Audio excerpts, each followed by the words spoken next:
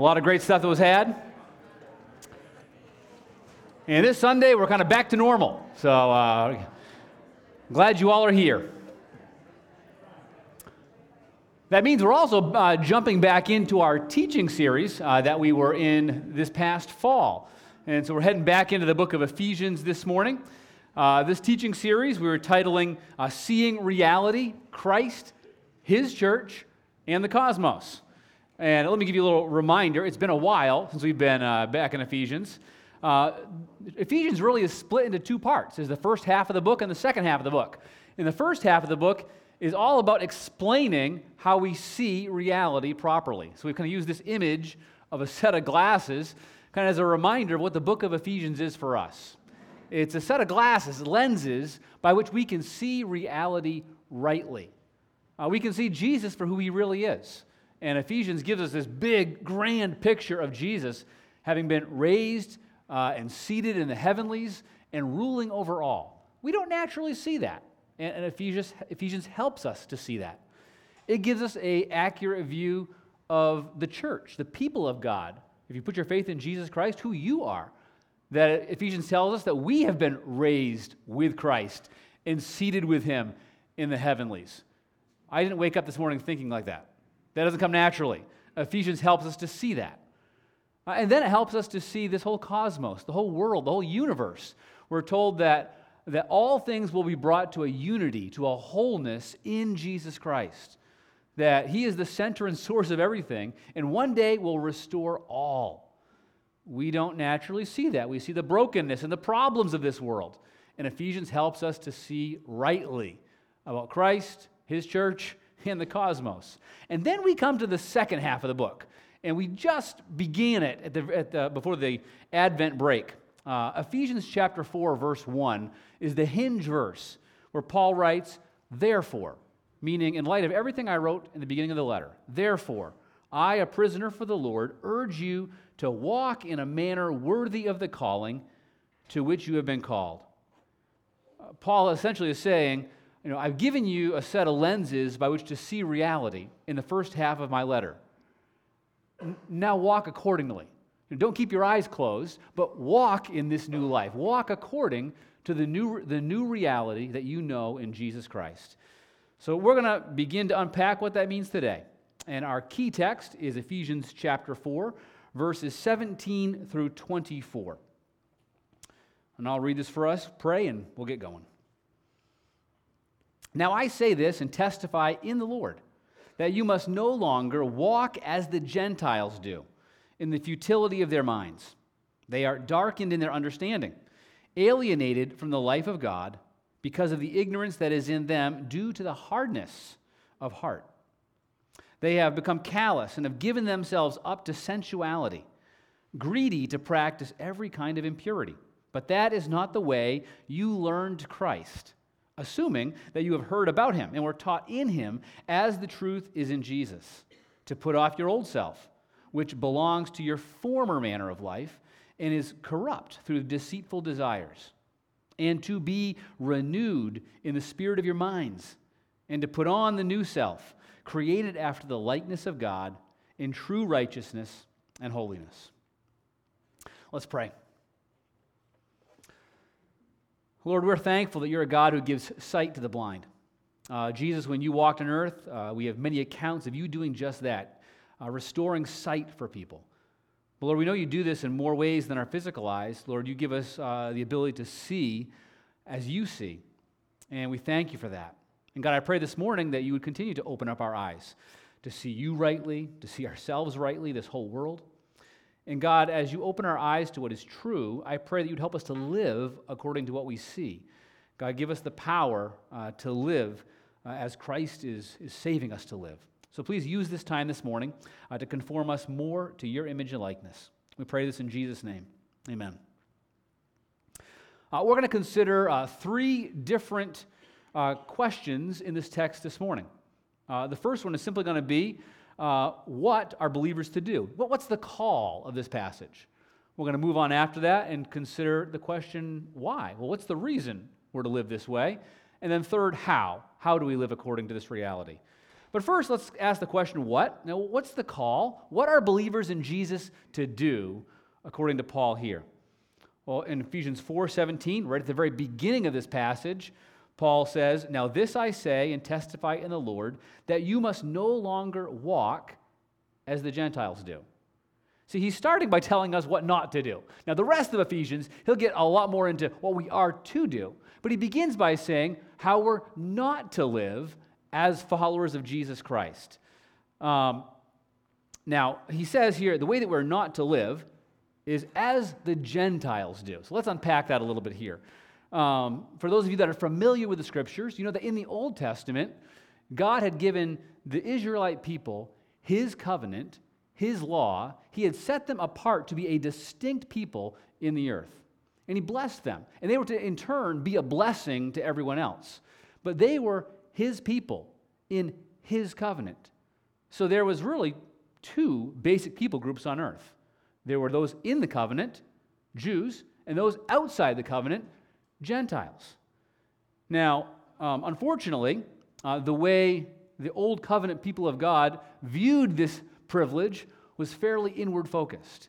Instead of being a light to the nations, drawing people toward Christ, they tended to treat this as a means of superiority.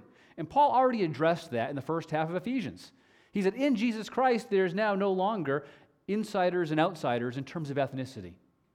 That there's one people of God through faith in Jesus Christ. And so when Paul is talking about Gentiles here, he's not talking ethnically. He's not saying, you need to be more Jewish. He's using Gentile here as a way of talking about those who are outside of the covenant of God. Those who don't know God, don't know His ways, are not seeking to live life according to His instructions. So Gentiles is kind of Paul's code word here for talking about those outside of God's covenant.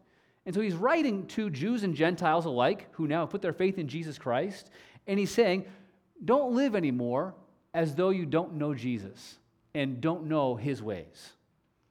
And so what does it mean here to live as a Gentile? How is he telling us not to live? There's three ways in particular we see in this passage, Paul telling us not to live as a Gentile. First, he describes how Gentiles live with darkened minds. Verse 18, he says, they are darkened in their understanding. Now, don't misunderstand this. He's not calling people who don't know Jesus stupid. He's not saying that no one who don't have faith in Jesus don't have the same level of intellectual understanding. There's a big difference here between knowledge and wisdom. And this is a theme that runs through Scriptures. Proverbs is really big on it.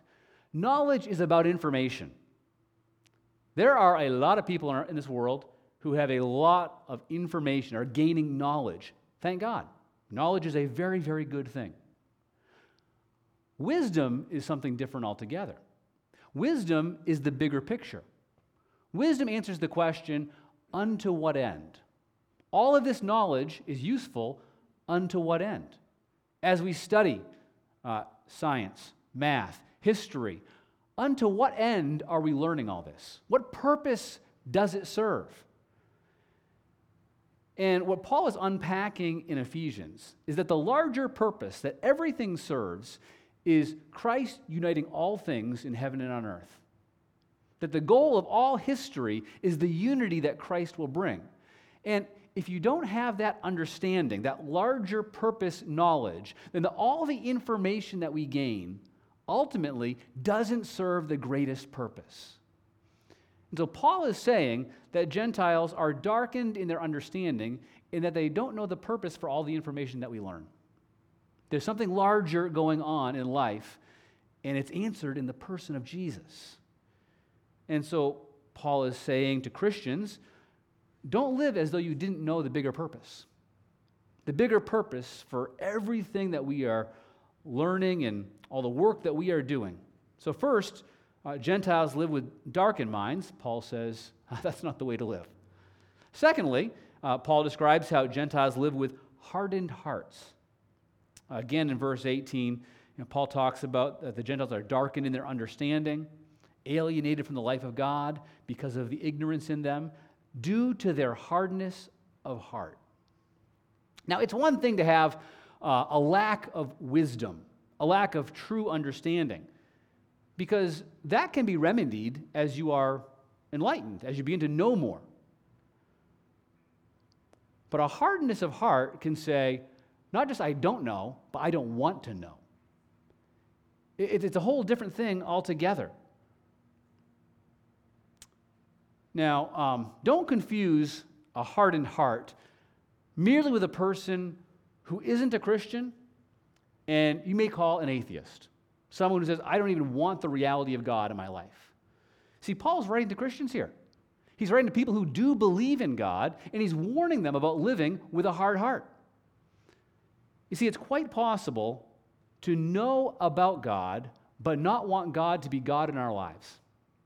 Theologian D.A. Carson actually calls sin the de-godding of God.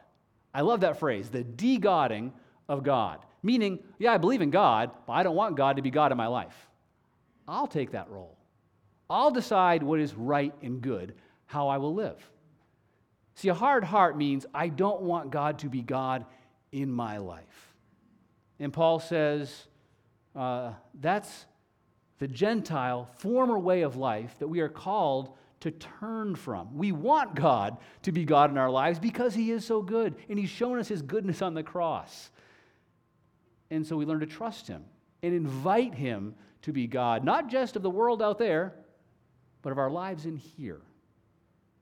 Darkened minds, hardened hearts. And then lastly, in this description of the Gentile life, it's sensual bodies. Let me explain this. Verse 19, Paul says, they have become callous and have given themselves up to sensuality, greedy to practice every kind of impurity. See, sensuality has to do with our bodily senses, okay? Our bodies are good. God created us bodily. Our senses are good. God gave us senses, taste, touch, sight, smell. These are good gifts from God. But sensuality is when we make a good thing into a God thing. It's when our bodily senses become our God, when we live to serve our bodily desires. And this has happened throughout all the ages. It happens all the time today. It happens to all of us. Paul, in another letter to another church in Philippi, talks about this. He gives a warning, a call and a warning. In Philippians chapter 3, verses 17 through 19, he writes, brothers, join in imitating me, and keep your eyes on those who walk according to the example you have in us. For many of whom I have often told you, and now tell you even with tears, walk as enemies of the cross of Christ. Their end is destruction. Now listen, their God is their belly, and they glory in their shame with minds set on earthly things. That phrase there, their God is their belly, it means their appetites. So not just food, not just stomach, but their appetites have become God. Whatever the desire is bodily, we must serve it, rather than learning to have our bodies serve a larger desire. See, God has given us our bodies as good gifts to serve our whole person, and with our whole person, to love God and love others. And if we're going to love God and love others well, at times we have to say no to our bodily desires. But if we can't say no to our bodily desires, we can't love as God calls us to. So Paul is telling Christians, now that your mind has been enlightened to know the truth of Jesus, now that your heart has been made tender by the gospel of Jesus, now that your bodies have been indwelt by the Spirit of Jesus, don't live as if you had none of that.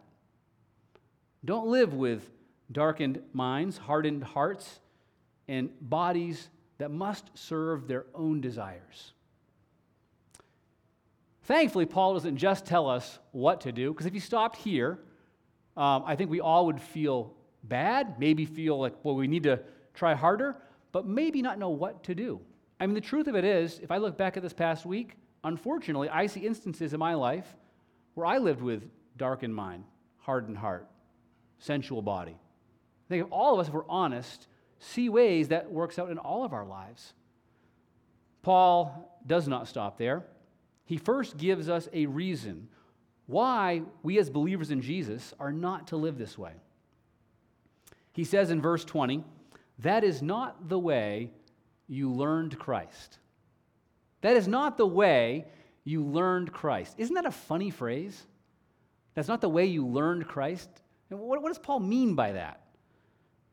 Why does he say that phrase, learned Christ? I think this is interesting because it helps us understand the true nature of salvation and why we're no longer to live with darkened minds, hardened hearts, and sensual bodies. See, Jesus' invitation is for us to learn to know Him and to learn to know His way of life. Jesus invites us, calls us to know Him, the person, and His way of life. Paul didn't say, that is not the way you learned the doctrine of Christ, or even the message of Christ. He's talking about the person of Christ. That's not the way you learned Christ. This really is a very rabbinic statement. And remember, Paul, his upbringing, he's trained in Jewish thought. Matter of fact, you could almost consider Paul a rabbi in his teaching. And Paul is referencing how Jesus, to come to Jesus, is to come to Him as our rabbi. You're probably familiar with Jesus' invitation in Matthew chapter 11, verse 28 through 29. Listen to this invitation and remember what Paul said in Ephesians 4:20. Jesus says to us, "Come to me." This is an invitation. "Come to me, all you who labor and are heavy laden, and I will give you rest. Take my yoke upon you and learn from me. For I am gentle and lowly in heart, and you will find rest for yourselves." Look at that invitation. First, we are invited to come to Jesus the person. Come to me, Jesus says. Not just come to my teaching, come to me. And we saw that in the ministry of Jesus, how relational it is. He forms a group of disciples, and they live life closely together. As He meets with people who are hurting, who are broken, who are sinful, He draws them to relationship. Salvation is, first of all, a relational reality. We are invited to Jesus the person. Paul says, you didn't learn Christ, the person, through sinfulness. You learned Christ, the person, who is holy and righteous. So we're invited to a person. But secondly, in this Matthew passage, we not only see the invitation to come to Jesus, we see Jesus invite us to come to Him with our baggage. It says, all you who are labor and heavy laden, those who are weary, burdened, weighed down in life with sin, with striving, trying to live better, with suffering, with hurt, with dark minds, with hard hearts, with sensual bodies, Jesus says, come to me.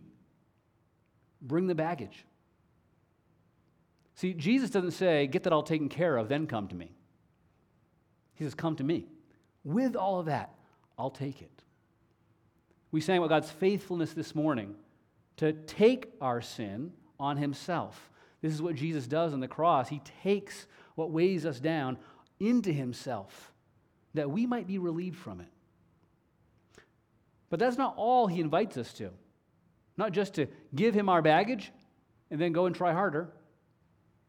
The last thing here He says, and learn from me. Take my yoke upon you.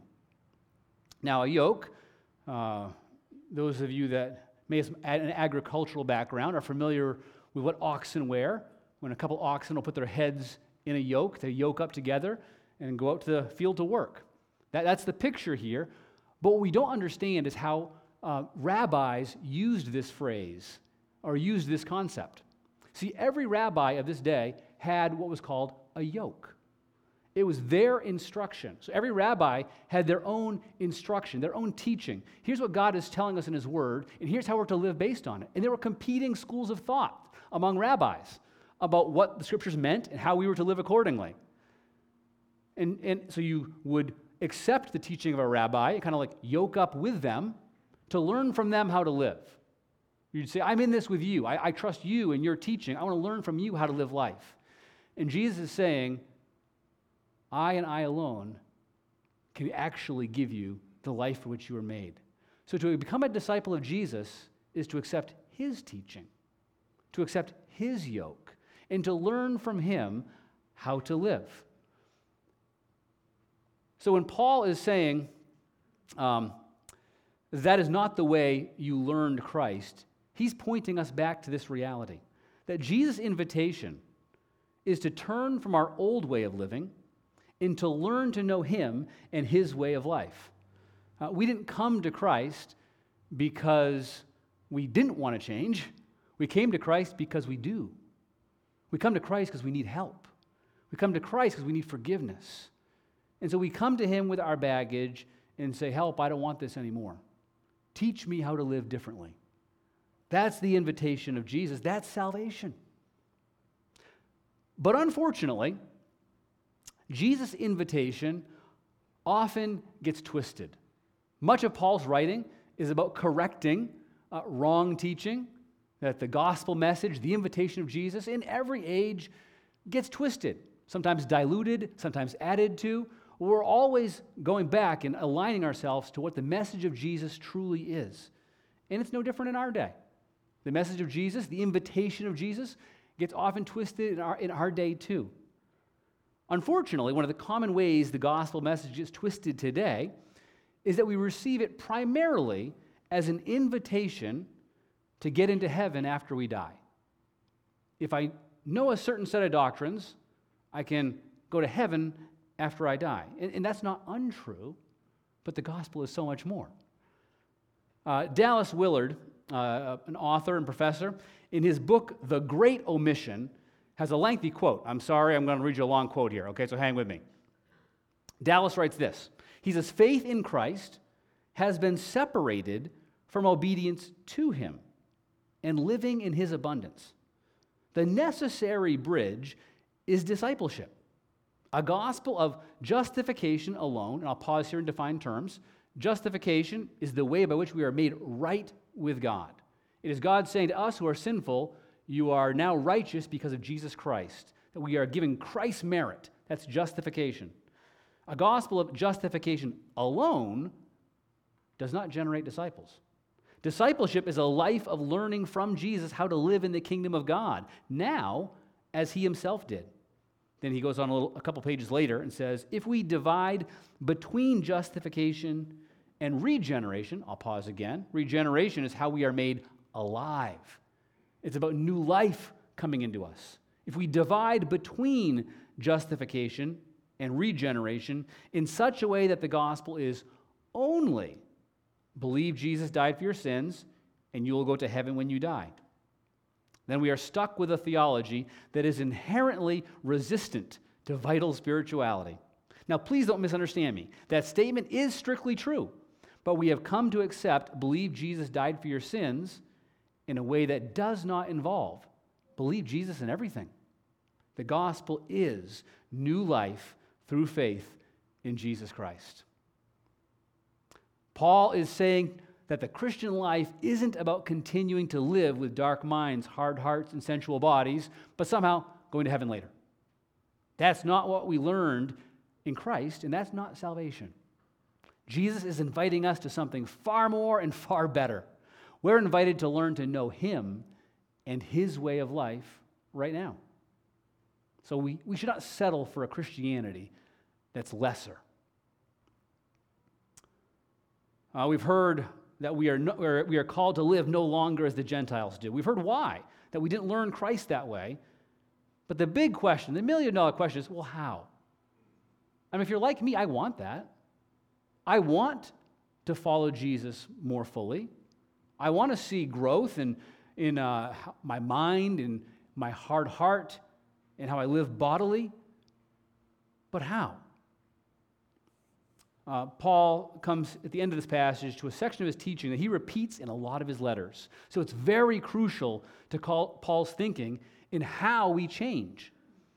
He says in Ephesians chapter 4, verse 23, be renewed in the spirit of your mind. This is the practice. This is how believers can live the way that Christ calls us to live. It begins with the renewing of the mind. You see, dark minds lead to hard hearts and sin-addicted bodies. Renewed minds lead to tender hearts and restored bodies. It begins with the renewing of our minds. And we see this all throughout the Scriptures. Jesus said in John 8:32, "You will know the truth, and the truth will set you free." And then Paul said in Romans 12:2, "Do not be conformed to this world, but be transformed by the renewal of your mind, that by testing you may discern what is the will of God, what is good and acceptable and perfect." See, the mind is how we perceive and understand reality. We need to see what is true, beginning of Ephesians, right? We're beginning to have our mind renewed to what's actually true, to who Jesus actually is, to who we actually are, and to where this world is going. And we need that reality daily. We don't come to that understanding once and then are good for the rest of our lives. We need to daily have this renewal about what reality actually is. And then Paul kind of narrows in on a specific area that is needed for our renewal, and I would say daily. Paul says to put off the old self and to put on the new self. Put off the old self and put on the new self. And this is a loaded concept, to put off the old and to put on the new. He's talking about our identity, that we all have an identity, an understanding of who we are. And the question is, how do we understand our identity? How do we see ourselves? What do we think is core to who we are? For many of us, our identity is built around our vocation. I'm maybe an engineer or a teacher or a nurse or a pastor. Our identity can easily get wrapped up around our vocation. Or maybe for others, it's wrapped up around their marital or parenting status. I'm a husband, a father, or a wife or a mother. Or for others, maybe their identity is wrapped up around their moral performance. I'm a good person, or I'm a failure, or I'm an addict. For others, their identity is wrapped up around their sexuality, or around their race, or ethnicity, or nationality. We find all kinds of ways to build an identity in life, and we must find a way to build an identity. We can't live apart from an identity. So the question is, where do we get the identity that truly sets us free? Because all of those ways that I just listed, they're part of the old self, the old way of living. And Jesus offers us a new identity. In Paul's letter to the Galatians, in chapter 3, verse 28, he writes, "There is neither Jew nor Greek, there is neither slave nor free, there is no male and female, for you are all one in Christ Jesus." And what Paul is saying here is not that through faith in Jesus, all of those other identities no longer exist. There are still ethnic and racial realities. There are still issues of slavery in our world and freedom. There's still male and female. Those realities all still exist. But none of them is foundational for our identity in Christ. We could be in any of those camps, and through faith in Jesus Christ, all of a sudden have a whole new reality, a whole new understanding of who we are, and a whole new future.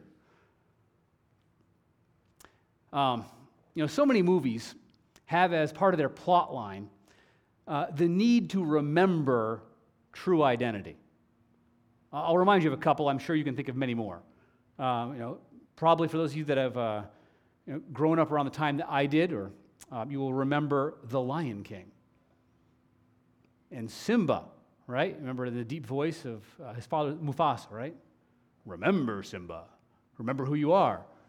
And there's this plot line here where Simba has run away from his responsibilities. There's shame. He leaves the land, tries to live a life apart from his true calling.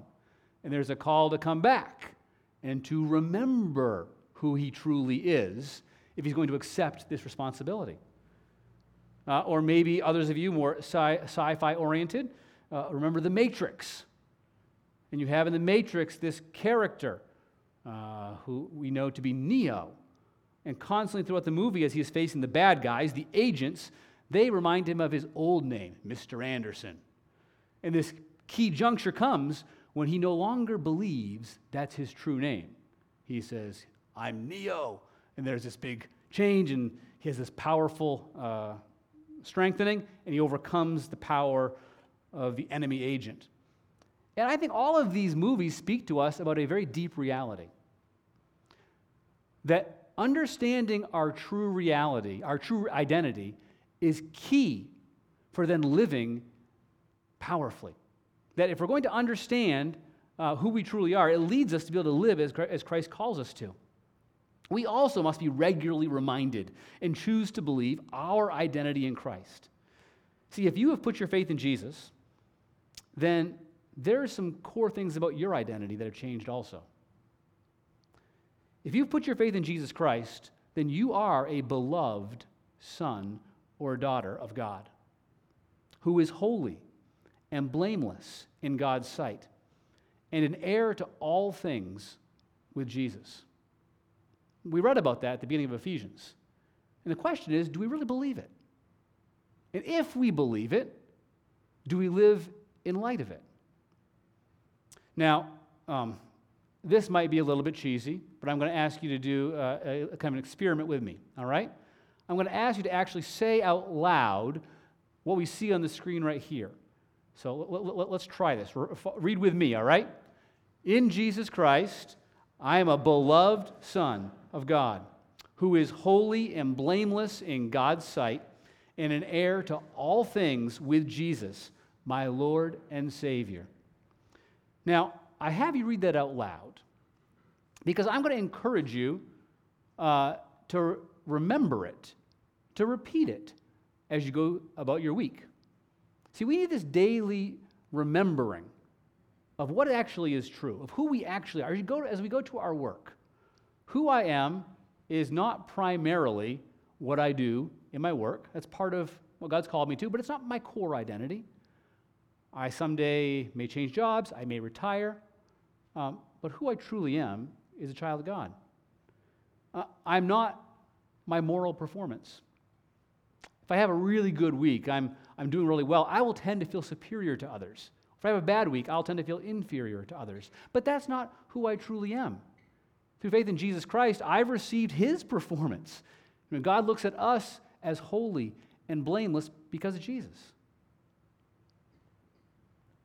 And whether we have ample resources or limited resources, that's not our core identity. In Jesus Christ, we are heir to all things. That's the promise of Christ. So as we remind ourselves of what is true, it really does give us a new ability to live differently, to live from a place of confidence, of sufficiency, and trust. So as you are daily reminded in the spirit of your mind this week, you will learn to know Christ better. And you will be empowered to live no longer with dark minds, hard hearts, and sinful bodies, but instead will experience the rest of Jesus that He gives to all those who take on His yoke. Let's pray together. Lord, we do thank You for what You have given to us in Your Son. Thank You, Lord, for drawing us into Him and in Him giving us forgiveness, giving us right standing with You, making us to be part of Your family, giving us a new standing, giving us an ability to live differently, giving us a future beyond compare. God, I pray this week that You'd help us to remember what is true and to live according to what is true. So thank You this morning for what You've shown us. Lord, please strengthen us in the week ahead. We pray this in Jesus' name. Amen.